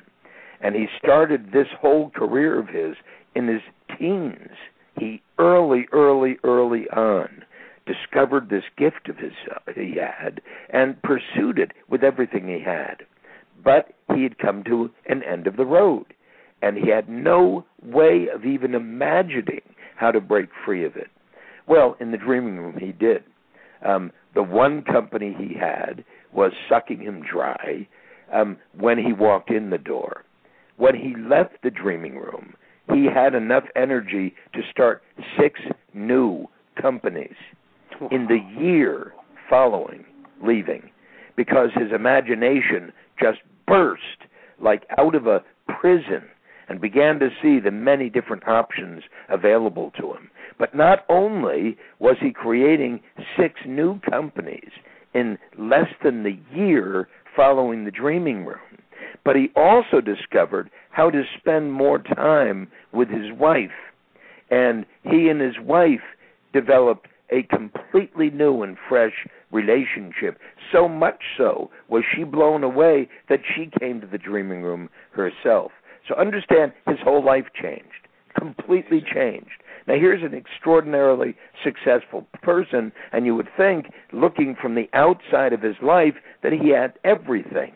But when I saw it from the inside of his life, he had absolutely nothing and less than that, and in fact, no inspiration about how to get where he was to where he couldn't even imagine himself to be. So what happened in his early teens was essentially an accident of genius. What happened in the dreaming room was to plug into that accident of genius and discover that he could do it at will. He'd never believed that. Suddenly he saw that, and that was a result of the dreaming room. Now, Michael, you said he started up 6 companies. Shouldn't you be at least part owner of about 4 or 5 of those? Yeah, I absolutely should, but it happened so fast. And who's got time? Because in the past 2 years, I've started up 6 companies of my own. There you go. So all of this is happening in the dreaming room. You got to understand, I'm 71 years old. You understand? I'm not a kid. But I have the juice and energy and imagination of a kid. And I discovered in the dreaming room what I knew when I started my first company, eMyth Worldwide. I discovered the entrepreneurial thrill of inventing something out of whole cloth. You understand? I knew nothing about business when I started eMyth Worldwide. All I knew is I had a dream, and my dream was to transform the state of small business worldwide. That's what I said to myself. I had a vision, and my vision was to invent the McDonald's of small business consulting. I had a purpose, and that was to transform the lives of every small business person, every owner of every business. If you wanted to go into business, you could suddenly do it right, and the vast majority wouldn't fail. And I had a mission, and my mission was to invent a turnkey consulting system that I could teach to a relative novice who in turn could use that to transform the lives of any client at less than the cost of a minimum wage kid. So the way we've been able to work with every and any kind of small business is through a system I invented. Well, all of that inventiveness at the very beginning of eMyth was critical to its becoming today the largest and most successful small business development firm in the world. But something was missing, and the something was missing was the entrepreneur in me, because once I started it and after I developed it, I became more and more and more a manager of it. And that's not entrepreneurship. And that's what was missing. And that's what came back to me, full bore, when I finally brought in a CEO to grow the company and freed me to simply go out on my own. To do what? To do everything that I've been doing. So you've had 2 entrepreneurial awakenings, it sounds like, in your life, Michael. I guess back when you started the eMyth back in, I guess it was 1977, and your experience with the Dreaming Room. Last time we had you on the show, you spoke about, it was a great story with your mom, how she inspired you to start this whole thing. You know? Absolutely, and I tell that story in my new book, Awakening. It's a great story, yeah. It's a wonderful story. And I love how you even brought in the story you tell of Arnie and how you were consulting the gentleman Bob. I just think that's such a great story, how you two were sitting across from each other, and this great thing happened just out of that one incident. Well, my friend Arnie, not his name, right. owned a small ad agency, and he was having problems with one of his clients. He had problems with more than one of his clients, and that is the client didn't know what to do with the leads that Arnie ads produced. And Arnie asked me if I'd sit down with him and see what was going on. And I said to Arnie, I don't know anything about business, and I certainly don't know anything about high tech. This was in Silicon Valley in the early 70s.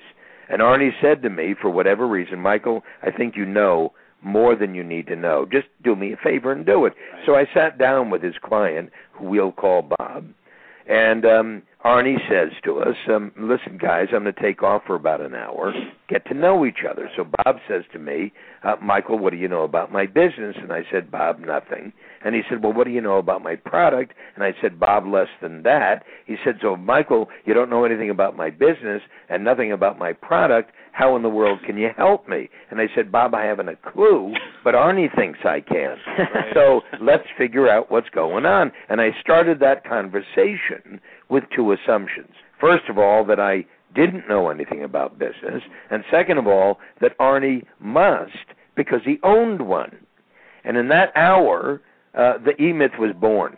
In that hour, I absolutely learned that, one, I did know something about business, right, and that business selling is a system, and two, I realized that the guy, Bob, who owned the business, didn't know anything about business, and it blew my mind. And I suddenly realized there was a huge opportunity there. So the entrepreneur woke up in me at exactly that moment and saw the opportunity to go to work on Bob's business, not in Bob's business, to build a turnkey selling system for Bob's business so that he could convert the leads that Arnie was creating for him. And in the process of starting that, the E-Myth was born. Great story. Which, by the way, I'm now reading again for the second time. I recommend everybody out there, it's been a while since they've read the E-Myth, to read it again. It's really a great little refresher, because people seem to forget about things over time, Michael. I've got guys, I swear, Don,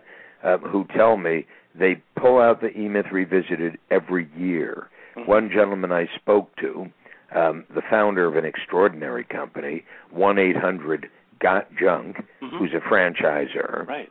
He credits the E-Myth with the creation of his company, and he credits the E-Myth with the continued vitalization of his company and the growth of his company. They now have a few more than 300 franchisees around the world. The guy is less than 40. He's the CEO of this company. He started by driving a truck, picking up junk, read the book, read the E-Myth Revisited, and suddenly saw the light. And the product of that is a company which last year did $147 million in gross revenue and has the expectation of reaching $1 billion in revenue in the next 8 years. So the man's on path, and he takes the E-Myth out every year and reads it again and insists that every one of his management team reads the book. And in fact, I'm the keynote at his annual event in March. So I'll be in Vancouver addressing 1-800-GOT-JUNK. Right. The show we had last week, Michael, with the CEO and president of a franchise opportunity called Desert Moon, Gary Okigrasso, he spoke about you for like 10 minutes during the show. I mean, it's just amazing the impact that you've had in the franchise community. I mean, your name comes up every other show. Thank you. And, I don't know 90% of these people, so I hear... Well, he's going to be happy for what guy, this guy says, and this guy says, and that guy. It's really quite extraordinary to me because I don't know these people. Exactly. I can't imagine, what kind of fuel you have. I mean, I don't know how you go to bed at night, Michael. I mean, changing the story you told about, the young gentleman, being depressed and stuff like that. I mean, the kind of fuel that you must get from that kind of situation must be incredible for you. It is. It's absolutely extraordinary, and life is simply an array of infinite options, and they're continually showing up.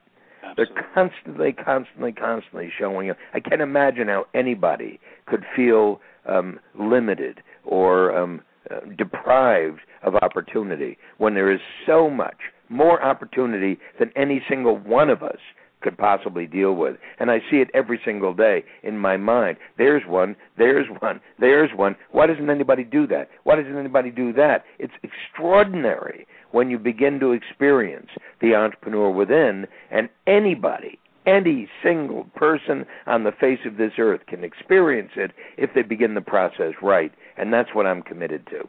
And the title is great, too, Michael. You know, how you added, in addition to how ordinary people create extraordinary companies without any experience to guide them. You were one of those people. I think you referenced Bill Gates, Steve Jobs, Michael Dell. I mean, all these guys really didn't have this significant experience in business. It was all based on a dream or their imagination. Exactly. They had no experience in business. Bill Gates wasn't a business guy. Right. Bill Gates didn't work for a living. Bill Gates went to Harvard and then dropped out. Michael Dell didn't have any experience when he started his business. Nobody, no great entrepreneur has necessarily had any business experience at all. They simply imagined a result that they saw was absolutely needed in the world, and then they invented the answer to that problem in a business. Well, anybody can do that. Right. And in the book, Awakening the Entrepreneur Within, I take you step by step through the golden process through which any company can be started from scratch in your garage. And I'm essentially saying, if your car is parked in your garage, move it out and start a business. Exactly, absolutely. It seems like, Michael, top entrepreneurs are never satisfied. I mean, in Chapter 3 of your book, I thought it was great. You talk about you woke up one day and you had nothing to do. Personally, I mean, that's my dream, to wake up one day and have nothing to do, but just for a day before I get back to business. But, you know, of course, yourself being a top entrepreneur, you just weren't satisfied with that. You had to, take that next step and, and do something great again, and that's what you did, obviously, with this book. Yeah, well, and you got to understand, when I say I had nothing to do, I had everything to do, but I didn't have to do it. Right. In other words, I didn't have to go out and earn a living anymore. True. But I do. I didn't have to go out and speak anymore, but I do continuously. I didn't have to go out and write another book. My books are among the top 5 business books ever published in the world. E-Myth Revisited sells more books every year than it sold before. Wow. It's the most extraordinary phenomenon. So I didn't have to do anything. There's nothing that caused me to go out and create the dreaming room other than my fertile imagination. And I'm simply saying, what an extraordinary place to live in the imagination, because one can begin to imagine a world unlike the world we live in and then take it upon yourself to invent it. And that's all it is, inventing it. Everybody invents every single day of their life. The problem is most of us invent the past. I'm about inventing the future. Right. And this book precedes the E-Myth, Michael, so I guess everybody who has read the E-Myth is going to have to read Awakening the Entrepreneur Within as well. Your lips to God's ears. There you go. Yes, absolutely. It was interesting, Michael. I saw you in another presentation once. You referred to Chris Stramurti and how he stated we're born to climb, but most of us just stay in the valley, and we're warned not to climb the mountain. I thought that was interesting because I think it's so true of our culture as well. Well, yeah. In Australia, they call it the tall poppy syndrome. And the tall poppy syndrome, don't stick up above the rest. Right. Because we'll chop you down. Exactly. Well, in the United States, we like to stand up above the rest. We love that experience of being the raw, amazing individual, but still, even though we profess we love that, we don't take kindly to people who break out of where we live, because essentially what it says about us. So we don't like people to challenge the status quo.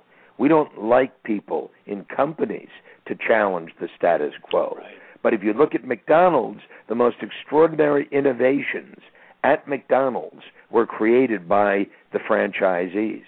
not the parent company. True.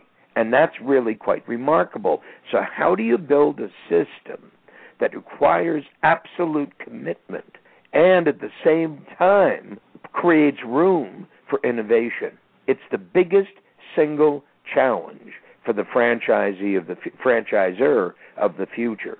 Right. How do you create creativity in your environment, at the same time create orchestration in the environment? And franchisors who do not address that issue will discover that, in fact, they're not going to be attracting entrepreneurs, because no entrepreneur wants to give up his or her imagination and inventiveness, become controlled by a system that is so rigid that they can't invent. And therefore, most franchisors will not derive the benefit from all of that invention that must happen for the franchise to continually improve and grow. What's next, Michael? I mean, I understand that there's going to be a book signing tour. Oh, yeah. Well, I'm going out 26 cities starting this month. That's great. I'm then going out to 1,200 more by webinar to bring the new book and the idea of the age of the new entrepreneur to everyone. I'm launching my new website, awakeningtheentrepreneur.com, and on that you'll see a host of other business ventures that I'm deeply involved in, one called clubenetwork.com. That's Club E as in entrepreneurnetwork.com, and that is both online and on-site, because we're opening up Club E's, Club Entrepreneurs, throughout the United States. We have 2 in Phoenix, 1 in Tempe, 1 in Boulder, 1 in Denver. There'll be New York opening up in May, Washington, D.C. opening up in May. We expect to open up 52 cities this year. And that's a club that young entrepreneurs or old entrepreneurs or any entrepreneur can go to once a month to hear an extraordinary entrepreneur speak of his or her success, right, and to give them insight into how entrepreneurs think, feel, and do whatever they do, to create a community, right, of entrepreneurs. So Club E Network, clube.com, is really the social network, the MySpace for entrepreneurs. And you'll see that on my new website. There's also a company called Sanyari, which has a motto called Earn While You Learn and Grow, and it provides people who want to become entrepreneurs with business opportunities without any investment. All they need to do is to refer friends to these opportunities, and they earn a living while they're learning the skills needed to start their own new business and grow that business. So all kinds of stuff I'm doing. Wow, that's great. A lot of different things to give people information, knowledge, and probably most importantly, to motivate. You got Absolutely. It. What's the best way to get more information, Michael? Should someone go to In the Dreaming Room? We actually have that link up on our website. And my next Dreaming Room is March 28th, 29th, and 30th. That's fantastic. So you go to www.inthedreamingroom.com, inthedreamingroom.com. But better yet, what I'm going to ask everybody to do is to go to Amazon.com or BarnesandNoble.com and buy my new book immediately before it hits the stores on March 4th. And you'll get a 30% savings at Amazon. Buy 10 books, give away 9, read the other, and I'm telling you, you will start an entrepreneurial revolution in your life and among your friends. Yeah, and we have that link up on our website as well as we're speaking, Mike, so super. That's fantastic. But I think you're great. I know Don thinks you're great, and one of my dreams is to shake hands with you one day. So well, thank you. To do that You're still on top of your game, Michael, better than ever. Thank you. Thank you. Thank you, Michael. You're great. Take care. Take care, Michael. Take care, Michael. Bye-bye. Bye-bye. Great show, Don. Yeah, just really, it could have been a 2-hour show, but it's just such a pleasure to talk to. It's really amazing some of these new things he's getting into. It's incredible, Club E Network, and I think all these things he mentioned at the end are going to be great success. Just not the I heard of that, new by book. the way. Yeah, I didn't say anything to him, but I actually heard of that. That social. right, networking. Yeah, I didn't realize that he was involved in that, Right. I was listening to a presentation the other day, and someone was talking about it, and I didn't realize that, Michael was involved in that as well. So it's just amazing. But it's because he has all this fuel, that story he was telling was really inspirational about that young gentleman who was 29 years old. I say, how is he able to sleep at night, knowing what he's done for people, It's just incredible. Yeah, I know. It's just, people kind of reach a dead end. Even that person you were talking about, he's only about 29 years old. 29 years old he was, so it's just... just the lives that he's affecting, and helping. It's just keeps going on and on. It's just incredible, that book. That's his motivation. The E-Myth. Right. How that continues, like you said, it's selling more and more each year than the previous year, which is incredible. Well, in this book too, I love both books, of course, but reading, the manuscript of Michael's new book, it's just you walk away with a different feeling. You walk away as he says, with an awakening, or you walk away with all this fuel and motivation, So it's one of these books. I think it's going to be in that top 5 with the E-Myth, So it's just incredible. And fans of Michael throughout the country, the people who read E-Myth, several times, they're definitely going to be buying this book, without a doubt. Oh, absolutely. The book is going to be a tremendous success, and it's definitely worth it. This is a book that I'm probably going to read several times over, but I like his idea of buying 10, especially in the franchise community, because so many... your Carol Mercurios, your franchise brokers, people like that, they constantly give out the E-Myth. Why not give out this book as well? Right. Because this book precedes the E-Myth. So it's really, if you're going to do anybody a favor, buy them both, by Awakening the Entrepreneur Within and the E-Myth, and say read Awakening first. And, right. And I'm going to definitely be putting those books on a few of my websites. And it was interesting, we was talking about the franchising industry, the franchisor, how are they going to, maximize that, creativity and trying to, continually try to improve the franchise at the same time, keep that system in place for people to follow. Absolutely. So important, But great show. Coming up on segment 2, you're going to hear what every franchipreneur needs to know before buying a franchise. We're going to play a clip from our popular Great Quotes in Franchising podcast right here on Franchise Interviews. Franchisers, are you looking to reach aspiring entrepreneurs looking to buy a franchise? Are you looking to reach a highly educated audience on franchising?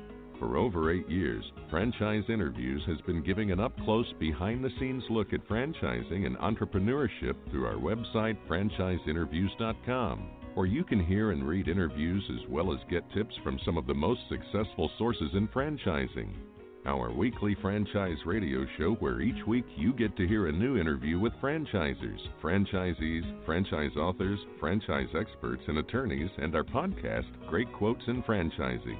For more information, go to franchiseinterviews.com or call us at 610-905-2919.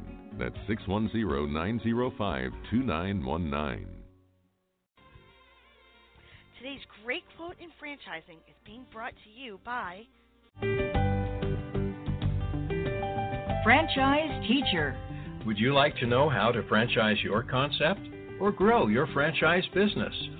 Meet the experts at Franchise Teacher. The goal of Franchise Teacher is to teach, coach, consult, and advise. The team of experts at Franchise Teacher will evaluate your business model and present you with a winning business strategy. Franchise Teacher will help you decide whether or not your concept works and if it's franchisable. Franchise Teacher is proud to have over 30 years of experience in franchising as both franchisees and franchisors. Franchise Teacher are developers of over a dozen franchise systems, which include brick and mortar as well as home-based concepts of nearly 3,000 combined franchise locations. Whether you need to add more units or get more customers, Franchise Teacher can help. We will teach. Franchise Teacher will help you learn our proven system. Coach. Franchise Teacher will help you provide a game plan to succeed. Consult. Franchise Teacher will make sure you stay on track. And advise. Franchise Teacher will help you learn from our over 30 years of experience in franchising as both franchisees and franchisors. Take advantage of our free, no-obligation phone consultation. Simply go to franchiseteacher.com or call us at 561-385-3032. That's franchiseteacher.com or call us at 561-385-3032.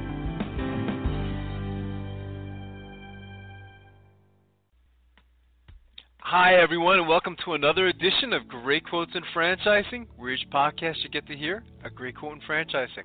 You know, we've been hosting franchise interviews now almost years, and during that time, we've had some incredible quotes on the show.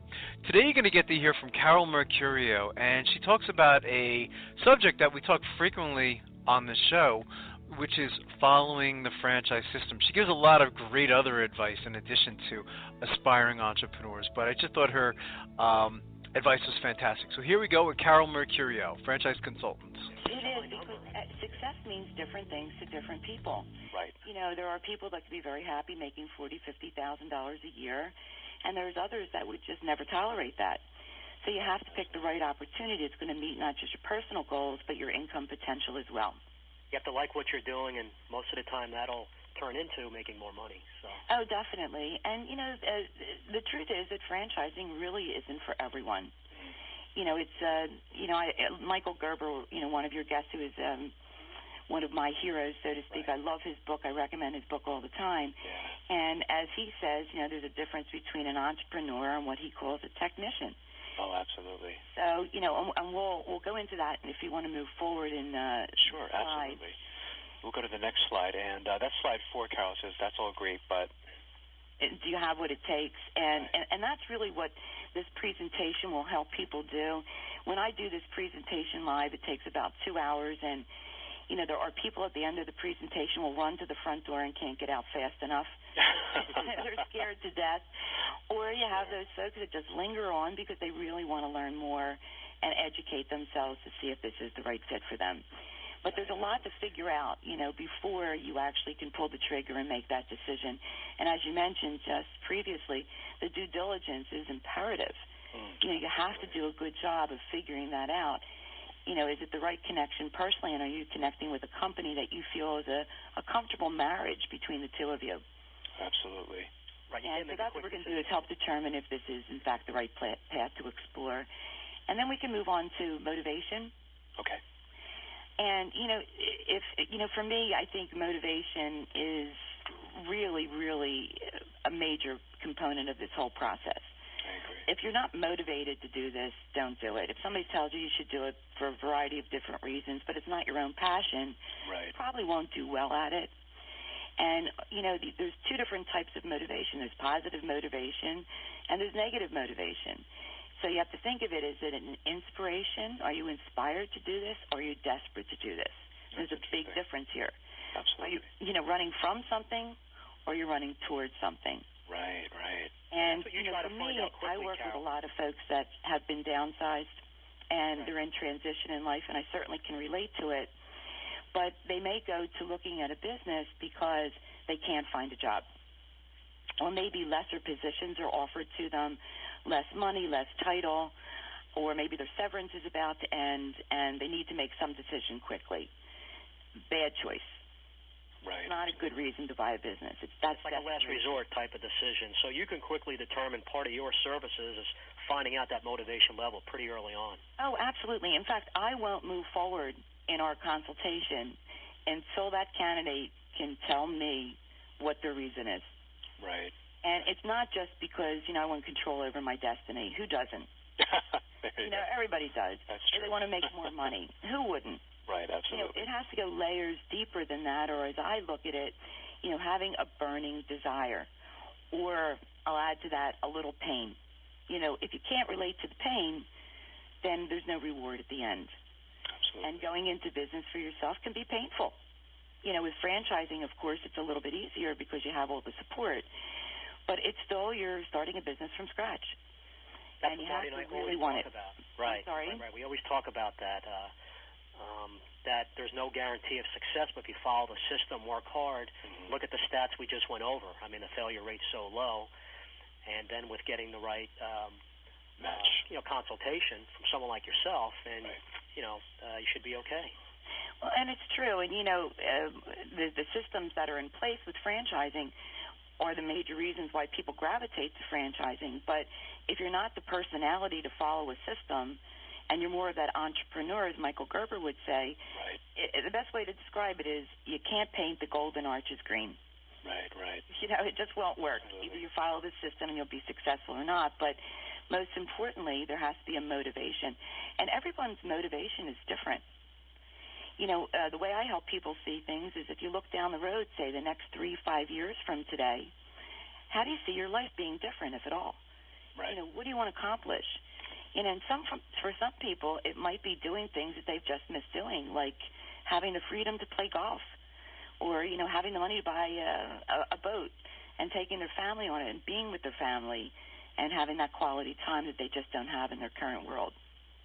That's interesting.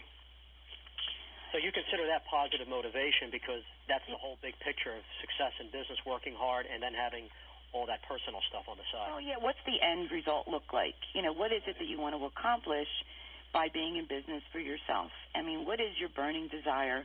Where is the pain now? I mean, if you look at your current situation today, I'll have people that I'm working with that are making, well over six-figure incomes, and they... Thanks, everyone, for listening, and we'll see you again soon with another edition of Great Quotes in Franchising from Franchise Interviews. Take care, everyone.